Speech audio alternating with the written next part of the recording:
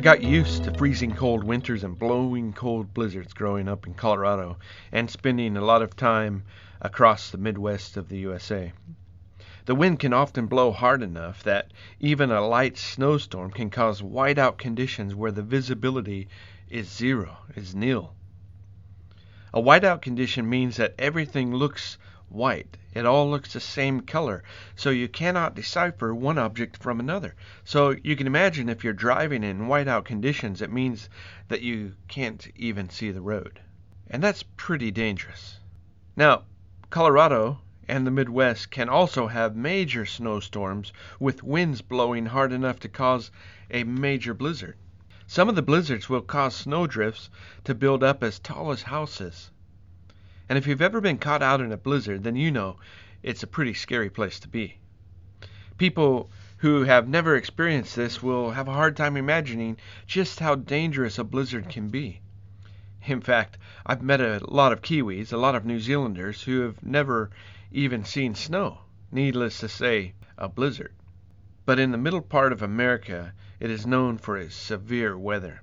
In fact, the Midwest is known as the Farm Belt, where a large portion of America's food is grown. And in the winter, farmers have to know how to handle themselves in the harshest of winter conditions. The cold winds will blow down off the Canadian border and out across the open plains of the United States. And those winds will bring temperatures down to minus 40 degrees Fahrenheit at times, so cold that Celsius and Fahrenheit even out at minus 40 degrees. Extreme cold.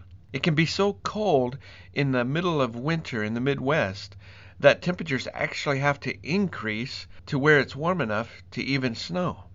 But a blizzard, there's nothing like a cold, windy, snowy blizzard. And one of the ways farmers were told how to survive a blizzard is by tying a rope to the back door of their house.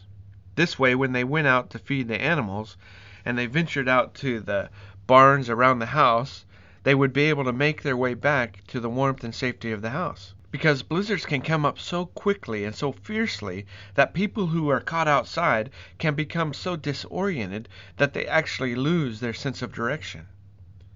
And these storms can blow so fiercely that the farmers would not even be able to see the back of their hands.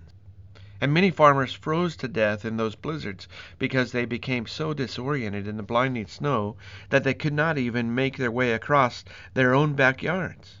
So, as you can imagine, if they lost their grip on the rope, it became very dangerous and almost impossible for them to find their way home. Many farmers froze to death within feet of their own back door, never realizing how close they were to safety. Even today, meteorologists counsel people to tie one end of the rope to their house and grasp firmly to the rope as they head out in a blizzard. In the middle of a blinding snowstorm, it is easy to lose your way. As I thought about that, I began to think, many people in today's world have lost their way in the midst of the storms of life. A blizzard in our life can happen when an unexpected emergency comes up suddenly. Or sometimes it may be blizzards of activity which bury us in the busyness of life. Or a blizzard of obligations. Or a blizzard of unexpected responsibilities.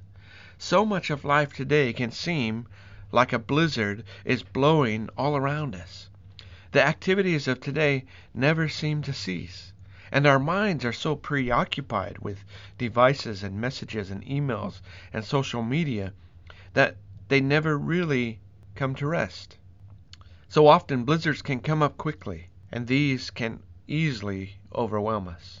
And so many people today get lost in this world of activity because they are blinded by the blizzards of stresses and strains. So how do you stay safe in the midst of the storms of life?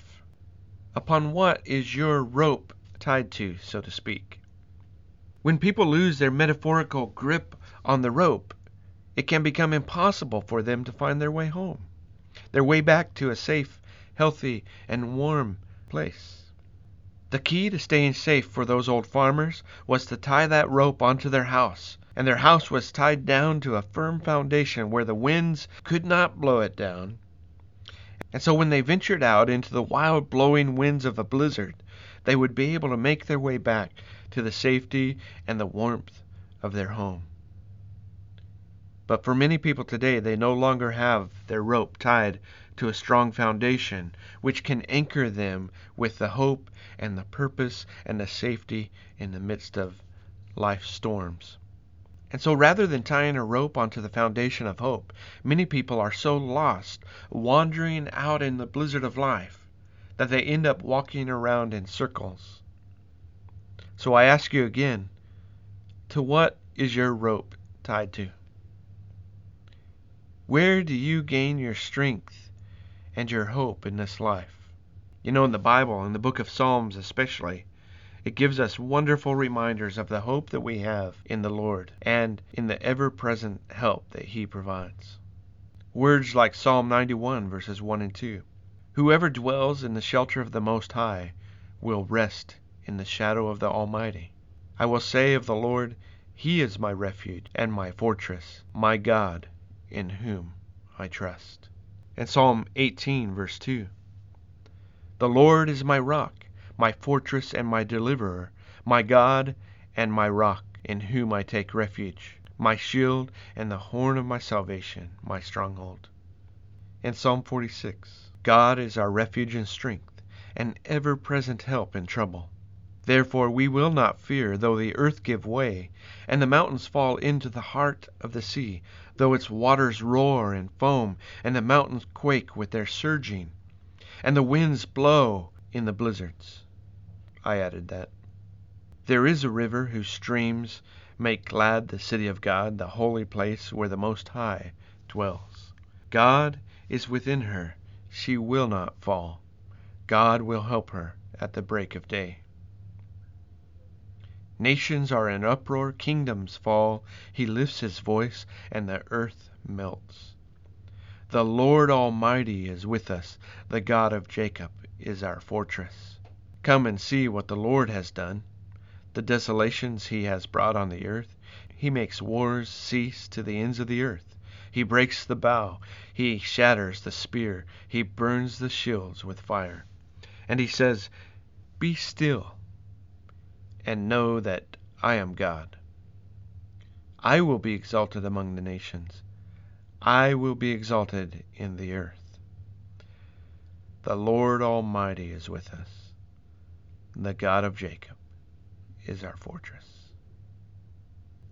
Where do you have your rope tied? I hope it's to the firm foundation, to the fortress of the Lord.